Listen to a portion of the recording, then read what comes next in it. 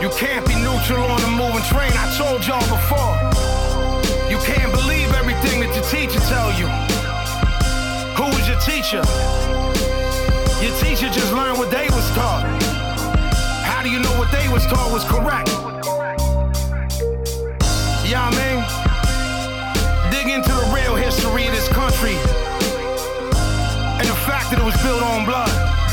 You can't be neutral on a moving train. Welcome to You Can't Be Neutral.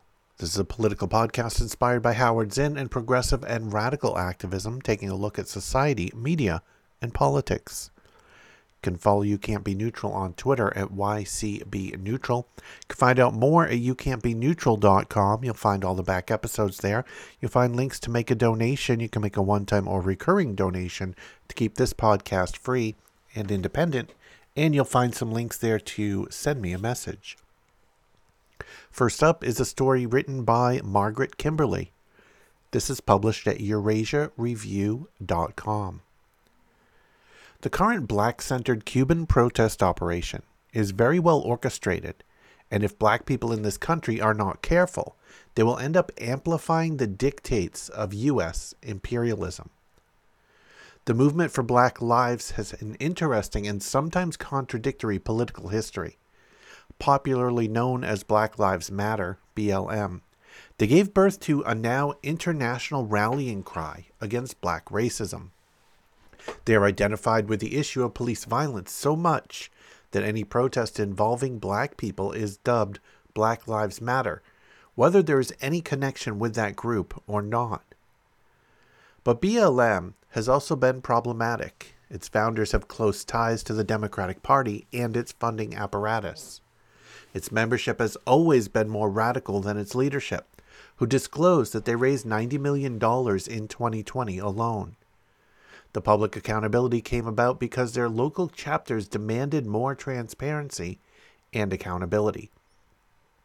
Sometimes, though, they get things right, as happened when BLM released a statement demanding an end to the 60-year-long sanctions imposed by the U.S. against the Cuban government and its people. The impetus for their statement came after a well-orchestrated PSYOP was carried out against the Cuban government. In early July, there was a sudden burst of Twitter posts using hashtag SOSCuba. There were more than 1,000 posts over 2 days, with 5 retweets per second. These automated tweets originated in Spain and were connected with Agustin Antonetti, a right-wing Argentinian who used the same methods of subterfuge against Evo Morales in Bolivia, and President Lopez Obrador in Mexico. A total of 2 million SOSCuba tweets were sent in July. The online bot attack succeeded, and there were protests in Cuban cities on July 11. They were immediately amplified by corporate media around the world. They were modest in size, but they were described as being spontaneous and of historic proportions. The media even posted photos of pro-government actions or those which took place outside of the country and represented them as homegrown anti-government protests. The manipulation added a new wrinkle, which makes this campaign quite insidious. Suddenly, black Cubans were made the focus of commentary. The right-wing Cuban exile community and their allies could not get buy-in for their old regime change argument if people like Alejandro Mayorkas, the Secretary of Homeland Security, were the face of Cuban discontent. The Mayorkas family were wealthy business owners in Cuba, and when they left, ended up living in Beverly Hills. That is not a good look when a high-level propaganda operation is needed. Now a new crop of black faces have appeared on the Black News Channel, on Questlove's Instagram page, and in popular culture. The SOSCuba tweets were directed to performing artists, some of whom, like Yotuel Romero, have recorded songs opposing the government. Romero now lives in Miami, and the title of his song, Patria y Vida, is the slogan used for 60 years by Cubans who are the staunchest opponents of the revolution. This operation is very well orchestrated, and if black people in this country are not careful, they will end up amplifying the dictates of U.S. imperialism. It is important to clarify what sanctions are and how they are used against Cuba and 38 other countries around the world. Sanctions do more than prevent U.S. individuals, banks, and businesses from doing business with the target nation. The U.S. also targets any nation that dares to defy its edict. Any country considering breaking a U.S. embargo suffers the same fate as a target. Cubans, Syrians, Venezuelans, Iranians, Nicaraguans, and others cannot conduct the international financial transactions that any nation needs in order to survive. Nor are food and medicine exempt from these restrictions. The same people who claim concern for the Cuban people are also in favor of continuing their suffering. The plight of the Cuban people cannot be separated from Washington's sanctions. Cuban scientists developed their own COVID vaccine, Soberana, which has a high rate of efficacy. But sanctions have left them without enough syringes, and they cannot provide their own people with protection from COVID. The BLM statement was clear and principled. The ongoing blockade is causing great suffering, and any critique of BLM in this instance supports U.S. imperialism, whether that is the intention of commentary or not. The only way to show solidarity with Black Cubans is to expose U.S. aggressions which create misery for them and their fellow citizens. Any claim of concern for their lives which does not include an unequivocal demand for ending sanctions is dishonest and does Washington's bidding. After releasing their statement, BLM was under immediate attack from the self-declared right wing and from liberals who, in fact, have the same tendencies. The liberals are worse, as they make the case for imperialism under a variety of guises.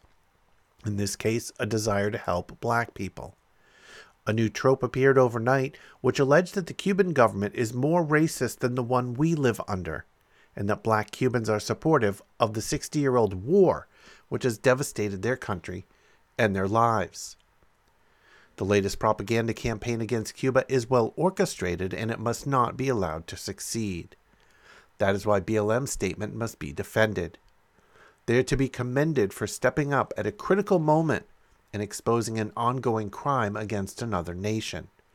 That is the responsibility of everyone who claims to care about Cuba or about humanity anywhere in the world. And here's an additional piece about what is going on in Cuba and what are some of the forces that are driving it. This is written by Alan McLeod and is published at mintpressnews.com. Cuba was rocked by a series of anti-government street protests earlier this week. The U.S. establishment immediately hailed the events, putting its full weight behind the protesters. Yet documents suggest that Washington might be more involved in the events than it cares to publicly divulge. As many have reported, the protests, which started on Sunday in the town of San Antonio de los Baños in the west of the island, were led and vocally supported by artists and musicians, particularly from its vibrant hip-hop scene. Quote, "For those new to the issue of Cuba, the protests we are witnessing were started by artists, not politicians. This song, Patria y Vida, powerfully explains how young Cubans feel, and its release was so impactful. You will go to jail if caught playing it in Cuba," said Florida Senator Marco Rubio, referencing a track by rapper Yotuel. Both NPR and the New York Times published in-depth features about the song and how it was galvanizing the movement. Quote, "The hip-hop song that's driving Cuba's unprecedented protests," ran NPR's headline. Yotuel himself led a sympathy demonstration in Miami. But what these accounts did not mention was a remarkable extent to which Cuban rappers like Yotuel have been recruited by the American government in order to sow discontent in the Caribbean nation. The latest grant publications of the National Endowment for Democracy, NED, an organization established by the Reagan administration as a front group for the CIA, show that Washington is trying to infiltrate the Cuban art scene in order to bring about regime change. Quote, A lot of what we do today was done covertly 25 years ago by the CIA, NED co-founder Alan Weinstein once told the Washington Post. And if you remember back a few months ago, there was a protest in Cuba that was very short duration, but also was claimed to have been, and likely was, by the artists and musicians there. Knowing this information in this article and connecting it back to that previous event, I feel like there's a high probability that that was an attempt to get these street protests started that didn't go anywhere then, and we'll have to wait and see if the current ones end up getting any steam at all. They seem to have died down at this point. For instance, one project entitled, quote, Empowering Cuban Hip-Hop Artists as Leaders in Society, states that its goal is to, quote, promote citizen participation and social change, and to raise awareness about the role hip-hop artists have in strengthening democracy in the region. Another, called Promoting Freedom of Expression in Cuba Through the Arts, claims it is helping local artists on projects related to, quote, democracy, human rights, and historical memory, and to help increase awareness about the Cuban reality. This, quote, reality, as President Joe Biden himself stated this week, is that the Cuban government is an, quote, authoritarian regime that has meted out, quote, decades of repression, while leaders only, quote, enrich themselves. And after this particular article was written, Joe Biden put more sanctions on Cuba and on individuals there. Another operations the NED is currently funding include enhancing Cuban civil society's ability to, quote, propose political alternatives and to, quote, transition to democracy. This is incredible when you think about the discourse in our mainstream media about other nations meddling in the U.S. If Russia or China, the two big potential threats to U.S. imperialism around the world, if either of those had programs like this, and we uncovered them, and they became public, we would be outraged. And I think rightly so. So we should be outraged equally when we're the perpetrators of those things. The agency never divulges with whom it works inside Cuba, nor any more information beyond a couple of anodyne blurbs, leaving Cubans to wonder whether any group, even vaguely challenging political or societal norms, is secretly bankrolled by Washington. Quote, the State Department, the U.S. Agency for International Development, and the U.S. Agency for Global Media have all financed programs to support Cuban artists, journalists, bloggers, and musicians. Tracy Eaton, a journalist who runs the Cuba Money Project, told Mint Press News. It's impossible to say how many U.S. tax dollars have gone towards these programs over the years because details of many projects are kept secret, he added. A currently active grant offer from the NED's sister organization, USAID, is offering $2 million worth of funding to groups that use culture to bring about social change in Cuba. Applicants have until July 30 to ask for up to $1 million each. The announcement itself references Yotuel's song, noting, quote, artists and musicians have taken to the streets to protest government repression, producing anthems such as Patria y Vida, which has not only brought greater global awareness to the plight of the Cuban people, but also served as a rallying cry for change on the island. The hip-hop scene in particular has long been a target for American agencies like the NED and USAID. Gaining popularity in the 1990s, local rappers had considerable impact on society, helping bring to the fore many previously under-discussed topics. The U.S. saw their biting critiques of racism as a wedge they could exploit, and attempted to recruit them into their ranks. although it is far from clear how far they got in this endeavor, as few in the rap community wanted to be part of such an operation. Mint Press also spoke with Professor Sujatha Fernandez, a sociologist at the University of Sydney and an expert in Cuban musical culture. Fernandez stated, quote, "For many years, under the banner of regime change, organizations like USAID have tried to infiltrate Cuban rap groups and fund covert operations to provoke youth protests. These programs have involved a frightening level of manipulation of the Cuban artists, have put Cubans at risk, and threatened a closure of the critical spaces of artistic dialogue many worked hard to build." Other areas in which U.S. organizations are focusing resources include sports journalism, which the NED hopes to use as a, quote, "vehicle to narrate the political, social, and cultural realities of Cuban society," and gender and LGBTQ plus groups, the intersectional empire apparently seeing an opportunity to also use these issues to increase fissures in Cuban society. The House Appropriations budget, published earlier this month, also sets aside up to $20 million for, quote, "democracy programs in Cuba," including those that support, quote, "free enterprise and private business organizations."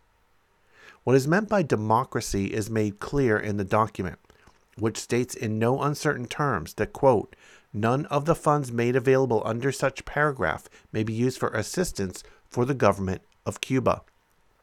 Thus, any mention of democracy in Cuba is all but synonymous with regime change. Capitalizing on a battered economy. And this is going to go into some detail about how the struggles in the economy in Cuba give a more fertile ground for these kind of interventionist activities. This can be repeated over and over and over again in a lot of Central and South American nations. The protest began on Sunday after a power outage left residents in San Antonio de los Baños without electricity during the summer heat. That appeared to be the spark that led to hundreds of people marching in the street. However, Cuba's economy has also taken a nosedive of late, as Professor Aviva Chomsky of Salem State University, author of A History of the Cuban Revolution, told Mint Press, quote, "Cuba's current economic situation is pretty dire, as is, I should point out, almost all of the third world's. The U.S. embargo, or as Cubans call it, blockade, has been yet another obstacle on top of the obstacles faced by all poor countries in Cuba's fight against COVID-19. The collapse of tourism has been devastating to Cuba's economy, again, as it has been in pretty much all tourism-heavy places." However, Chomsky also noted that it could be a mistake to label all the protesters as yearning for free market shock therapy. Quote, "It's interesting to note that many of the protesters are actually protesting Cuba's capitalist reforms rather than socialism. They have money to build hotels, but we have no money for food. We are starving," said one protester. "That's capitalism in a nutshell," Chomsky said. And I've seen in other places, in other articles, that one of the things that some of the protesters are bringing up was the continued focus of building more hotels for tourists, while the people there were struggling under an economy that was feeling the strain of COVID on top of the blockade.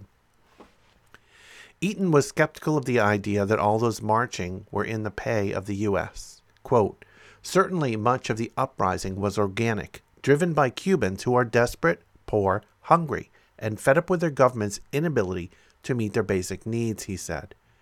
Yet there were signs that at least some were not simply making a point about the lack of food in stores or medicines in pharmacies.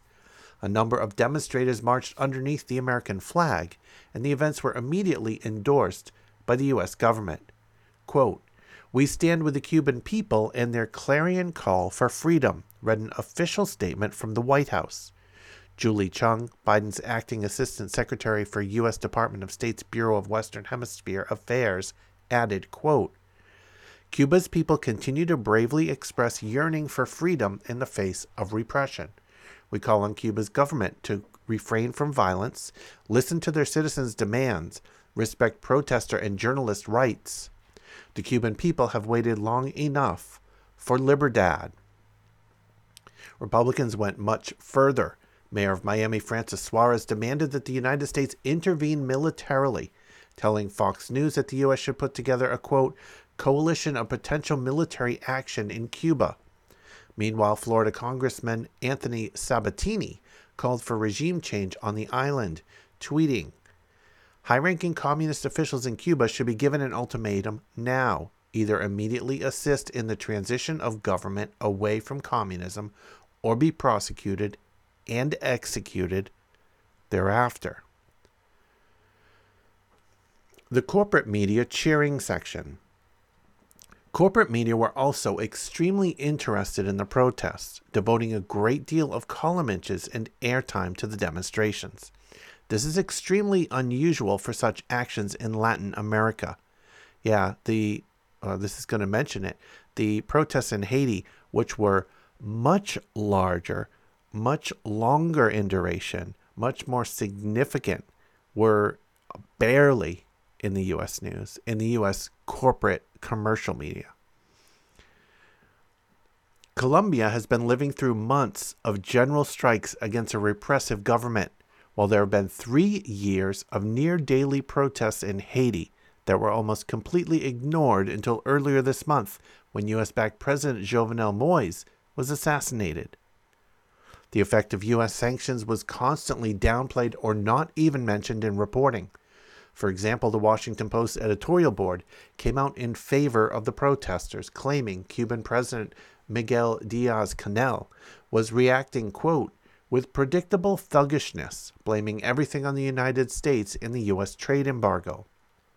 Other outlets did not even mention the embargo, leaving readers with the impression that the events could only be understood as a democratic uprising against a decaying dictatorship. This is particularly pernicious because government documents explicitly state that the goal of the U.S. sanctions is to, quote, decrease monetary and real wages to bring about hunger, desperation, and the overthrow of the government. Exactly the conditions brewing in Cuba right now. And this is the goal of all of our major sanctions regimes in Venezuela or against Venezuela, the blockades there, the blockades against Iran. They are designed to make the people suffer to the extent that the people feel there's little option than to oppose their sitting government, because we put forth the notion that it is your government. The reason that the U.S. is blockading your nation is the actions of your government. And the underlying notion there of if you can rise up and you can replace your government with one that we can work with, quote unquote, we can work with, which ultimately just means corporate and business friendly, that international corporations can come and suck the life out of your economy. What life there is to suck out that we haven't destroyed already. That is the goal of these sanctions, of these blockades. Professor Chomsky noted, quote, the U.S. embargo blockade is one, not the only, cause of Cuba's economic crisis. The U.S. has overtly and continuously said that the goal of the embargo is to destroy Cuba's economy so that the government will collapse. So it's not just reasonable, it's obvious that the U.S. has some kind of hand in this. Chomsky also took issue with the media's explanation of events, stating, quote, look at the coverage of Black Lives Matter or Occupy Wall Street protests in this country. One thing that we see consistently is that when people protest in capitalist countries, the media never explains the problems they are protesting as caused by capitalism. When people protest in communist or socialist countries, the media attributes the problems to communism or socialism. Media were at pains to emphasize how large and widespread the anti-government demonstrations were, insisting that the pro-government counter-demonstrations were smaller in number, despite images from the protests suggesting that the opposite might be true. As Reuters reported, quote, thousands took to the streets in various parts of Havana on Sunday, including the historic center, drowning out groups of government supporters waving the Cuban flag and chanting Fidel. If this were the case, it is odd indeed that so many outlets used images of pro-government movements to illustrate the supposed size and scope of the anti-governmental action.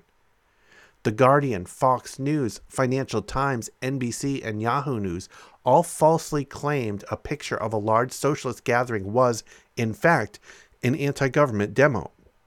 The large red and black banners emblazoned with the words 26 Julio, the name of Fidel Castro's political party, should have been a dead giveaway to any editors or fact-checkers. Meanwhile, CNN and National Geographic illustrated articles on the protests in Cuba with images of gatherings in Miami, gatherings that looked far better attended than any similar ones 90 miles to the south. And in fact, in the Fox News images of the demonstrations, they blurred out signs because those signs were clearly supportive of the Cuban government. Social media meltdown. Social media also played a pivotal role in turning what was localized protests into a nationwide event. NBC's director of Latin America, Mary Murray, noted that it was only when live streams of the events were picked up and signal boosted by the expat community in Miami that it, quote, started to catch fire, something that suggests the growth of the movement was partly artificial. After the governments blocked the internet, the protests died down. The hashtag SOSCuba trended for over a day. There are currently over 120,000 photos on Instagram using the hashtag. But as Arnold August, the writer of a host of books on Cuba and Cuban-American relations, told Mint Press, much of the attention the protest was getting was a result of inauthentic activity. Love the euphemistic speak. Inauthentic activity. It means it's hired and paid for, quote-unquote, fake news. But it's not the fake news that they want you to think. It's not the actual news that they want to call fake. It's the real fake news. Quote, the latest attempt of regime change also has its roots in Spain. Historically, the former colonizer of Cuba plays its role in all major attempts of regime change, not only for Cuba, but also, for example, in Venezuela. The July operation made intensive use of robots, algorithms, and accounts recently created for the occasion. August noted that the first account using the SOSCuba on Twitter was actually located in Spain, as Margaret Kimberly pointed out in the previous article. This account posted nearly 1,300 tweets on July 11. The hashtag was also buoyed by hundreds of accounts tweeting the exact same phrases in Spanish, replete with the same small typos. One common message read, translated from Spanish, Cuba is going through the greatest humanitarian crisis since the start of the pandemic. Anyone who posts the hashtag SOSCuba would help us a lot. Everyone who sees this should help with the hashtag. Another text reading, we Cubans don't want the end of the embargo if that means the regime and dictatorship stays. We want them gone. No more communism. Was so overused that it became a meme in itself, with social media users parodying it, posting the text alongside pictures of demonstration beside the Eiffel Tower, crowds at Disneyland, or pictures of Trump's inauguration. Spanish journalist Julian Macias Tovar also cataloged the suspicious number of brand new accounts using the hashtag. Much of the operation was so crude that it could not have failed to be discovered, and many of the accounts, including the first user of the SOSCuba hashtag, have now been suspended for inauthentic behavior. Yet Twitter itself still chose to put the protests at the top of its What's Happening for over 24 hours, meaning that every user would be notified, a decision that further amplified the AstroTurfed movement. Here is a premium example of the major problems with social media amplification. Because what they choose to amplify, and it's a choice, it's built into the algorithm. It's a choice. The algorithms are built for reasons to do specific things, and it's not a byproduct. It's not a bad aftertaste. It is the goal of the algorithm to amplify things that will get more attention and keep the user's attention longer. And it's one of the major problems with why many social media sites are destructive to discourse. Twitter leadership has long displayed open hostility towards the Cuban government. In 2019, it took coordinated action to suspend virtually every Cuban state media account, as well as those belonging to the Communist Party. This was part of a wider trend of deleting or banning accounts favorable to governments the U.S. Department considers enemies, including Venezuela, China, and Russia. In 2010, USAID secretly created a Cuban social media app called Zunzuneo, often described as Cuba's Twitter. At its peak, it had 40,000 Cuban users, a very large number for that time on the famously internet-sparse island. None of these users were aware that the app had been secretly designed and marketed to them by the U.S. government. Talk about interfering in other nations. The point was to create a great service that would slowly start to feed Cubans regime change propaganda and direct them to protest and smart mobs aimed at triggering a color-style revolution. In an effort to hide its ownership of the project, the U.S. government held a secret meeting with Twitter founder Jack Dorsey, aimed at getting him to invest in the project. It is unclear to what extent, if any, Dorsey helped, as he has declined to speak on the matter. This is not the only anti-government app the U.S. has funded in Cuba. Yet, considering both what has happened this week and the increasingly close ties between Silicon Valley and the national security state, it is possible the U.S. government considers further cloak and dagger apps unnecessary. Twitter already acts as an instrument for regime change. Cuba in perennial crosshairs.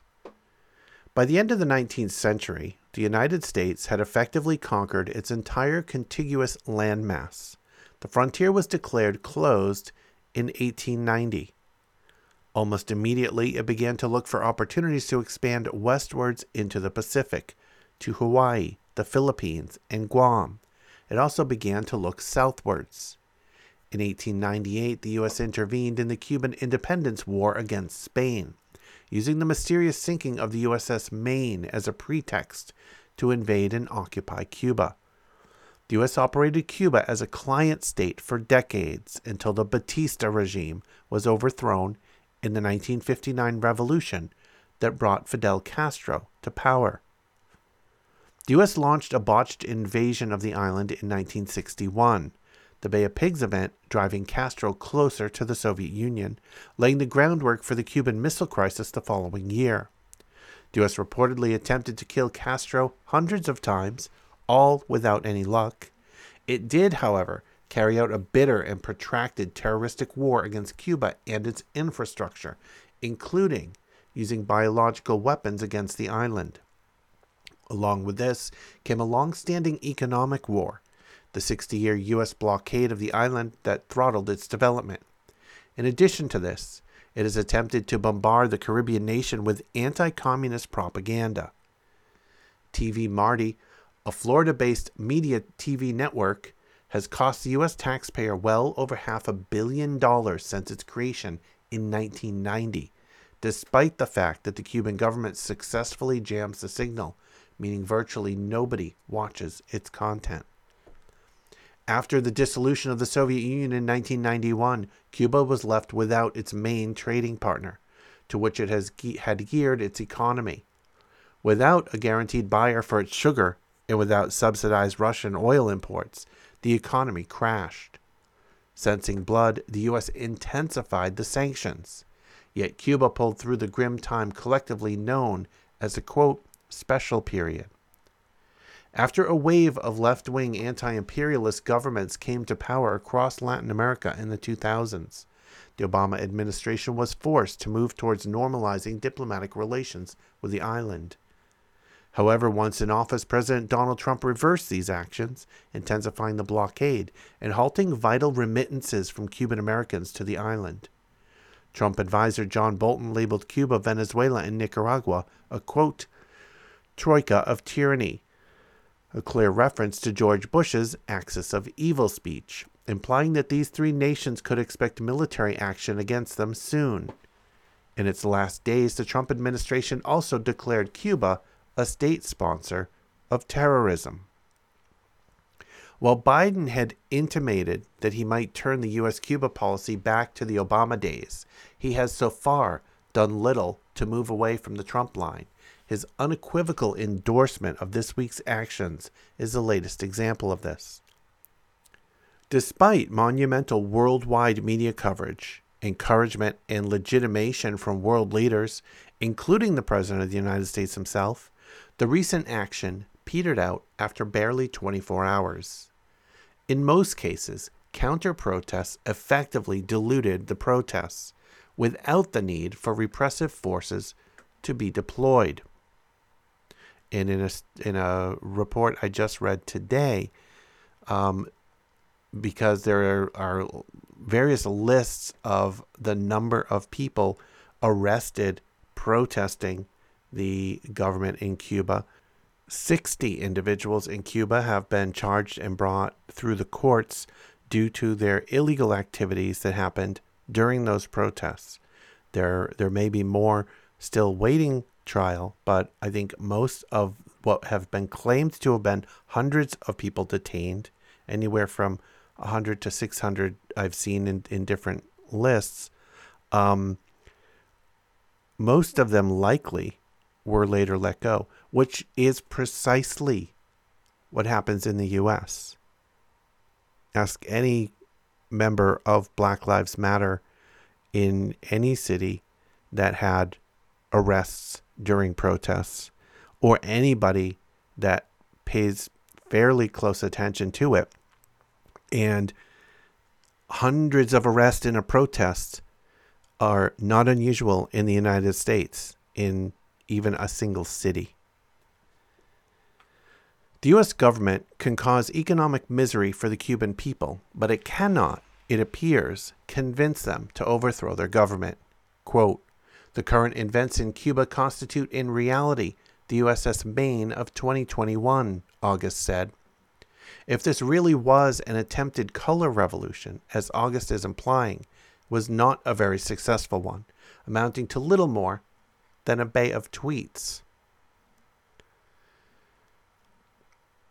So I think that's what's happening in Cuba is very, very illustrative of U.S. imperialism and how it is enacted in the 21st century. It's not always invasions with armies, though it sometimes is. It is handled much more covertly, but out in the open. Voice of America started as a propaganda tool of the U.S. government. It still is, despite its more semi-legitimized reporting and journalism that it does take on these days. It still is an arm of American propaganda. I fully believe that people everywhere, including Cuba, have the right to oppose their government, to speak out against it, to voice their opinions when they think their government is doing wrong or is being harmful or is not paying attention to the needs of the people. The extent to which any government, including Cuba, oppresses that, it is a bad thing and should be opposed. But it shouldn't only be opposed in those countries whom the United States government has chosen as the targets, as the bullies, as the quote-unquote dictatorships out there, whether or not they have elections for their government. It should be opposed everywhere, including in the United States. We are taught heavily through our entire education in the educational system, the public educational system and the private educational system in the U.S. We are taught that we are different, we are better. Those things don't happen here. We are taught lies. We are taught propaganda. Those things happen here as they do in many, many places in the world. It is not just the most oppressive, dictatorial, violent military governments like the one that just once again took over Myanmar in a coup that oppress the people and oppose progress. It is also the democracies, also the capitalist nations, the ones that we are taught over and over repeatedly through our educational system, through our media system, and through socialization with other citizens and residents, that those countries, democracies, capitalist countries, are not like that. To hell, they're not like that. Here is Kali Holloway with a piece in thenation.com. Our racial reckoning is turning out to be a white lie. With inevitable regularity, racial injustice and violence lead to moments of national conflict when even white Americans can no longer ignore the issue. And just as inevitably, instead of addressing this country's pervasive racism and anti-blackness, white Americans locate the problem somewhere within the black people themselves. We're in yet another of those moments, as last summer's promised, quote, racial reckoning turns out to be a white lie. Black demands for full citizenship and equality are being treated as entitlement. Calls for white racial accountability redefined as white persecution, and anti-racism falsely construed as anti-whiteness. To reestablish unchallenged white dominance, a movement of white resistance or anti-racism is working tirelessly to blot out what it sees as a problematic presence, purging black folks from democracy by stripping voter rights, erasing black struggle from history, and by banning the teaching of slavery and its legacy, and prohibiting protest that threatens the white supremacist status quo. These are the responses. These are the responses in the United States to the protests. These are precisely the things that our government consistently attacks other governments for. When the people protest in the street, what is the response? The response is to ban protests. Dozens of states have either passed or are considering in their legislatures various laws limiting the rights of protesters in the United States.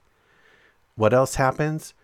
Dozens of states, all right, maybe not dozens, many states are proposing serious limitations on voting for those communities that were largely involved and supportive of those protests. What happens anytime a disadvantaged community starts to get any traction, any voice, any progress potentially made for them? Dozens of states impose new draconian laws to limit their freedom. Ask any trans person that is watching the news, or any supporter of the trans community that's watching the news, where there's 30 plus bills out there restricting the rights of trans folks for getting medical care they need, for participating in society in the way that fulfills them as a human being, such as in sports. These are the reactions that come in a quote-unquote democratic, quote-unquote capitalist country that's supposed to be the leader and the shining example of the world, so we were taught. We can be shocked by the reaction, but certainly should not be surprised. This nation has a long history of counterbalancing any move towards black liberation with the insistence that black existence is better wholly removed or more tightly controlled. In an 1814 missive addressing the prospect of African American emancipation, Thomas Jefferson advocated for black expatriation to another country, contending that without the yoke of slavery around their necks, African Americans were, quote, pests in society. Founding Fathers. Remember being taught about the Founding Fathers? That quote wasn't in the textbook I saw. Abraham Lincoln, even as he drafted the Emancipation Proclamation in 1862, told a delegation of black leaders invited to the White House that, quote, your race suffer very greatly by living among us, while ours suffer from your presence, and place the blame for, quote, white men cutting one another's throats on black folks requesting equality, claiming, quote, but for your race among us, there could not be war. Lincoln suggested the solution was for black people to, quote, sacrifice something of your present comfort by picking up stakes and relocating abroad, an idea the president would support until days before his assassination. Many would assert that Jefferson and Lincoln were just white men of their time. But even as the times have changed, this pervasive white American attitude has not. The Republican Party has gone all in on attacking critical race theory, labeling it a, quote, dangerous ideology, anti-American, and a blatant attempt to change the foundational principles of our nation, despite the fact that no GOP lawmaker seems to know what CRT is. Conservative legislatures are seeking to ban the teaching of structural racism in 22 states, though CRT itself is already not being taught outside of graduate and law schools. The party has taken a similar approach to the 1619 Project, introducing federal bills to defund the teaching of the curriculum to students in grades K through 12.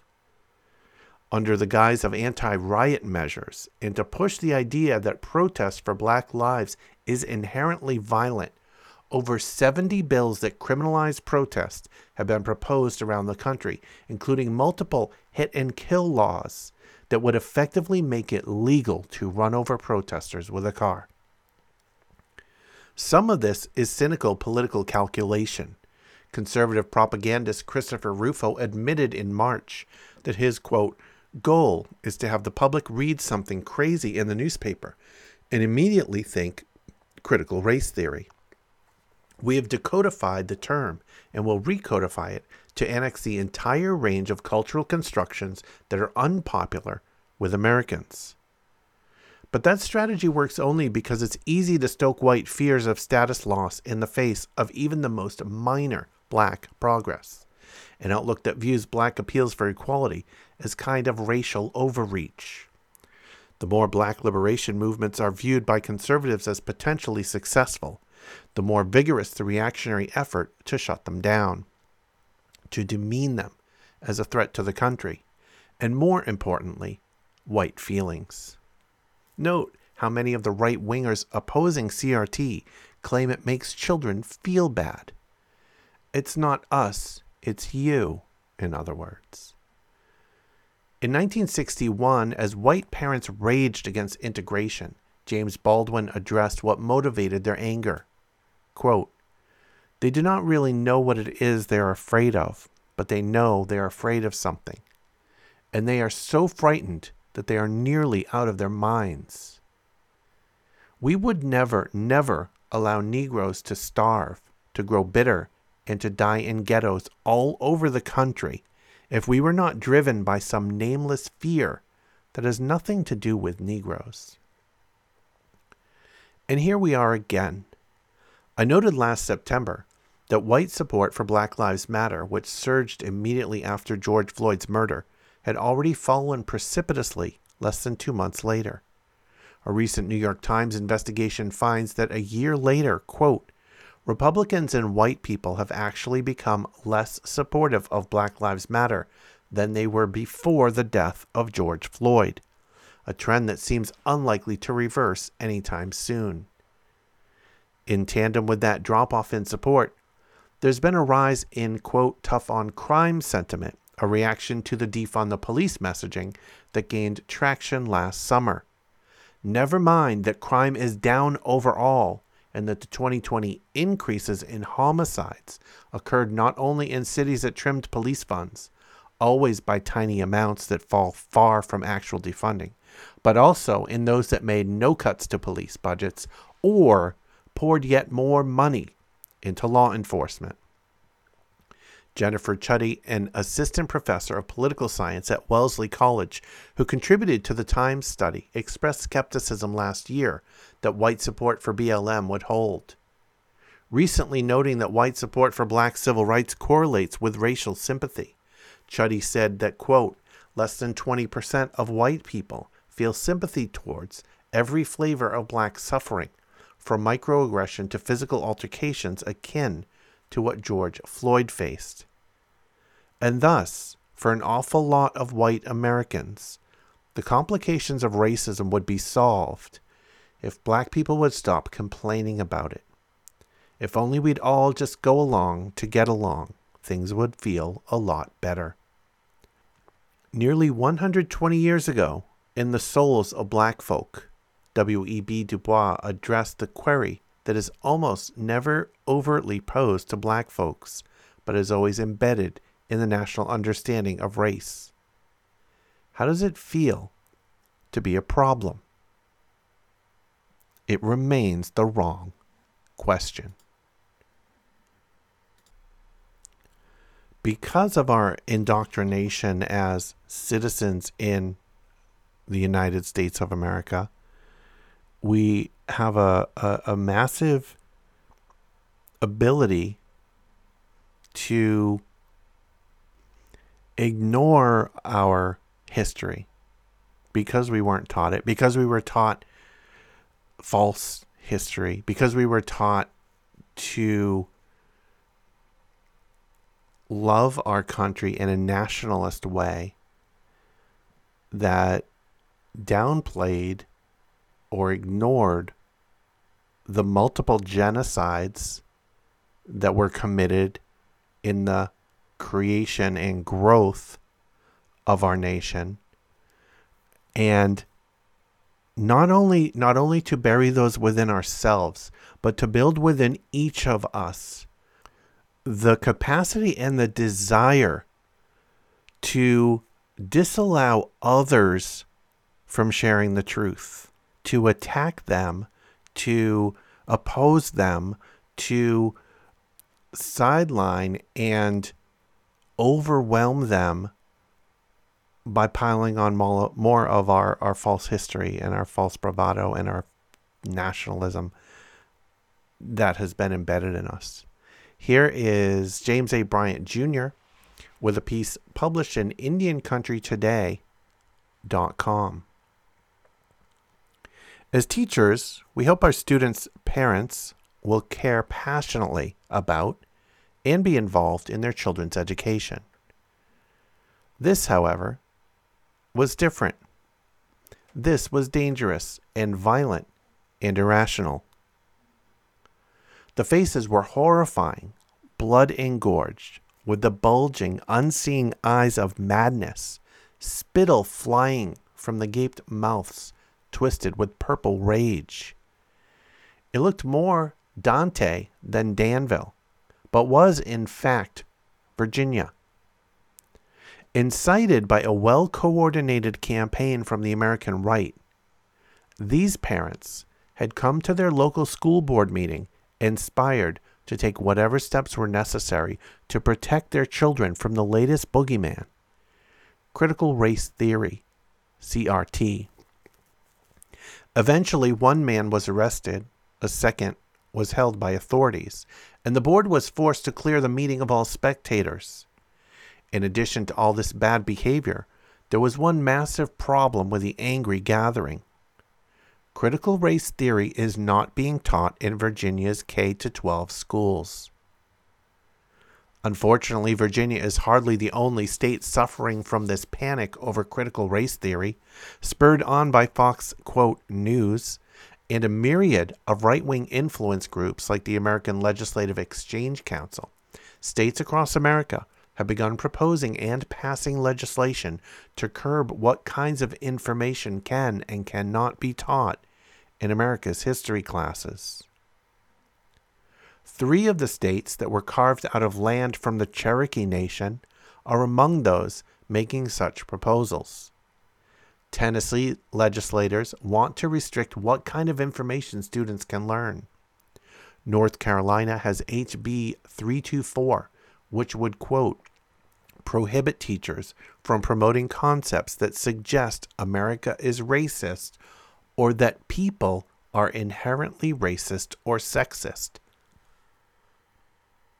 In Georgia, State Representative Brad Thomas told his constituents, quote, I'm proud to tell you we've started writing that critical race theory bill and acknowledge borrowing language from Tennessee's bill.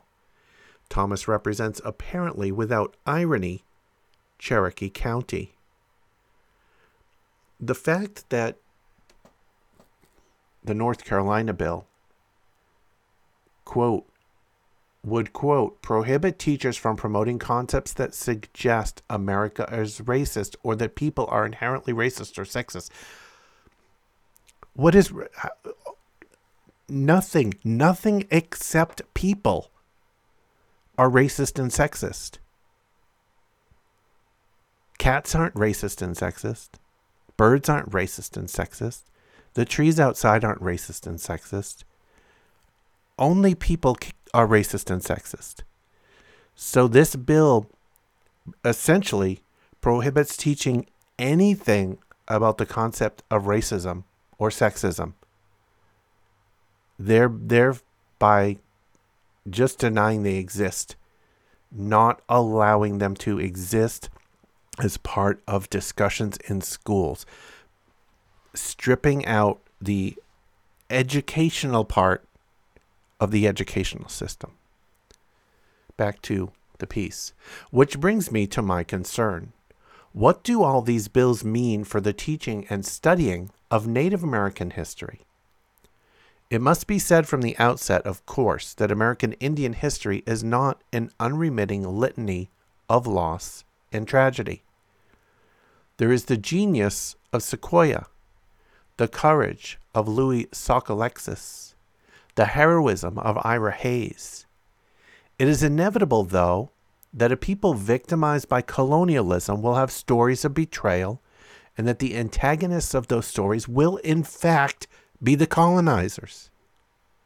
North Carolina's bill bars educators from teaching that, quote, the United States was created by members of a particular race or sex for the purpose of oppressing members of another race or sex.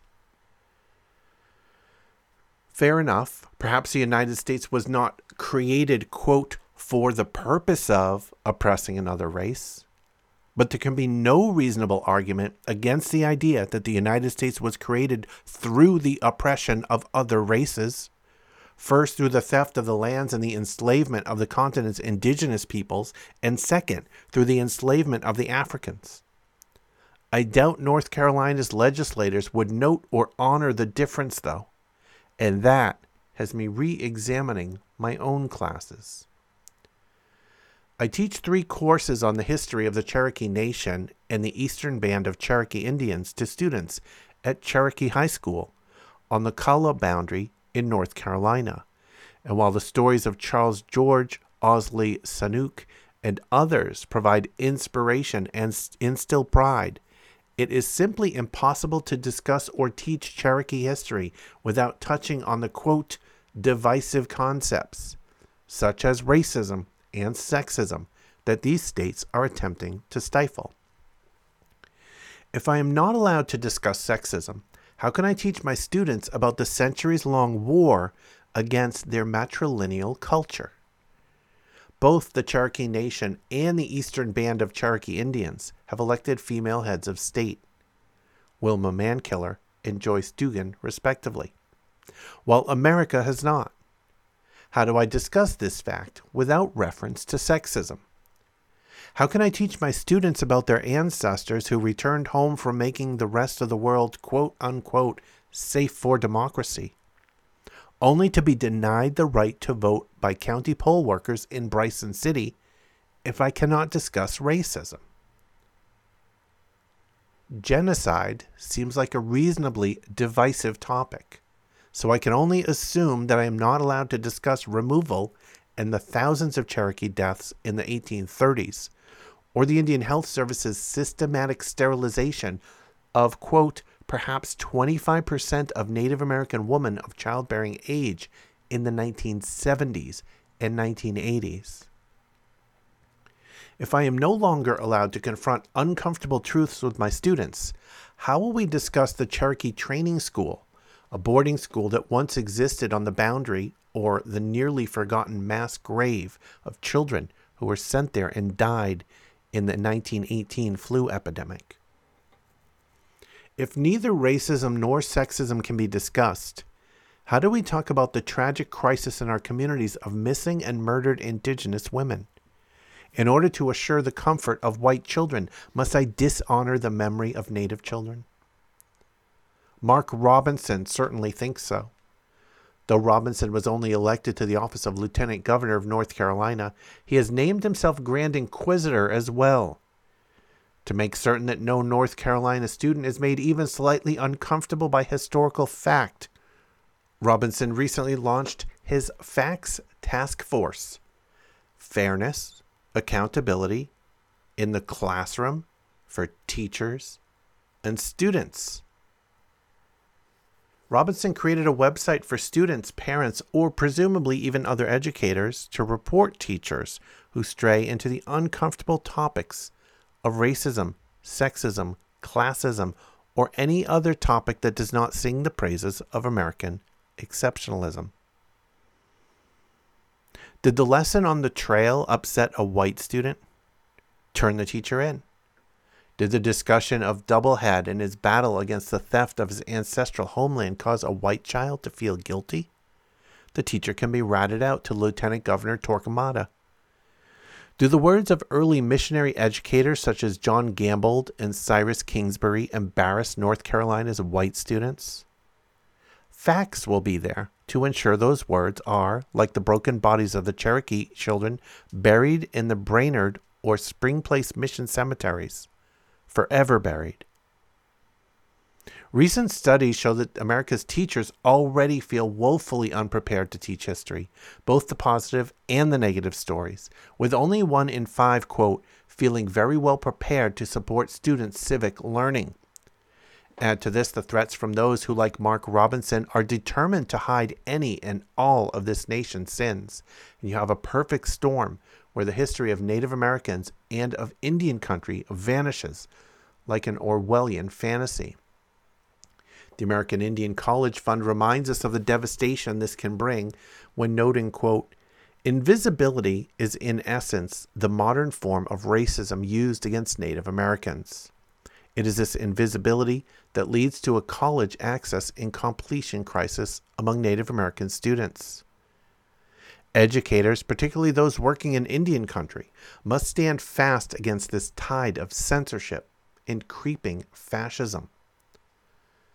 Oklahoma's Republican Governor Kevin Stitt had the clueless audacity to sign a bill banning, quote, teaching certain concepts of race and racism, while just 90 minutes down the road in Tulsa, researchers searched for the bodies of slaughtered black Oklahomans from the Tulsa Race Massacre. Oklahoma educators have noted the chilling effect the bill has already had for higher education in the state. For the Cherokee, as well as other Native nations within the state's border, the idea of teaching Oklahoma history without reference to race, racism, or colonialism is laughable. Oklahoma only exists due to racism. If not for racism and colonialism, there would be no Governor Stitt at all. Just the combined leadership of the principal chiefs of the myriad indigenous nations located in Indian Territory. Hiding historical trauma will not heal it. It will only deepen and prolong its impact. On my desk sits a small cake of lye soap. It is there to serve as a daily reminder of my sacred responsibilities and moral obligations as a teacher. It is there because of the story my grandfather, Russell D. Norris, told me about the time in 3rd grade in Cramerton, North Carolina, when his teacher washed his mouth out with lye because he had spoken a single word of his Cherokee language while in class. If next school year one of my students asks me about the soap, may I tell her the story? If I do, will I be reported, turned in to my state government? Will I lose my job for sharing my grandpa's story? Will Lieutenant Governor Charrington be alerted to my transgression? It doesn't matter, of course. I will teach the truth. I will teach Cherokee history, the good, the bad, and the ugly, come what may. I will do this because my voice is all I have in the fight to make certain that no Cherokee student will ever again face the abuse my grandfather faced. Teachers must not be silenced, and teachers in Indian country must demand the right to teach the absolute and unvarnished facts about the relationship between the United States and the indigenous nations trapped within her borders. Native American educators and educators of Native American students must let our governments know that if they come for one, they must come for all. We must make our motto the words attributed to Dragging Canoe. We must, quote, run all risks and incur all consequences, rather than submit. And that'll wrap up this episode of You Can't Be Neutral. If you want to check out back episodes, you can go to youcan'tbeneutral.com. You can also follow on Twitter at YCBNeutral. You can also listen to this podcast and all my podcasts playing 24/7 at movingtrainradio.com. And now, a moment of Zen. I came across a book recently called The Art and Politics of College Teaching. Any of you ever hear of it? No. Well, I'm not surprised. But it's a kind of Machiavellian guide to people who want to teach in college. And it has sort of organized in the form of concerns. And concern number 9, I skipped the first 8 for your benefit. Can I involve myself in causes, crusades, and political activism as a professor? Answer: the institution of higher education may not look kindly upon such activities.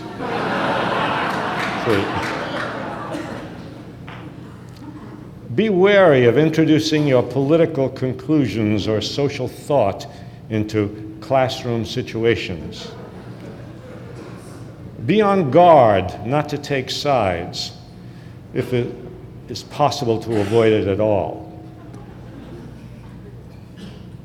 Play dumb.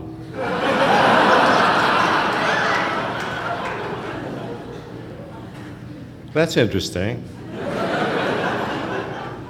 Until you get your PhD, the advice is play smart. And then after you get your PhD, play dumb.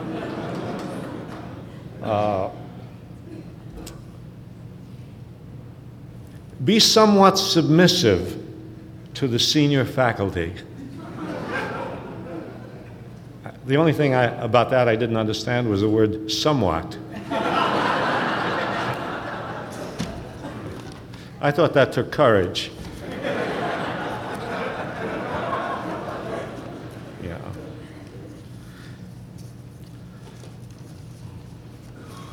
If I'd had that book available to me when I started my teaching career, I mean, who knows what I might have become?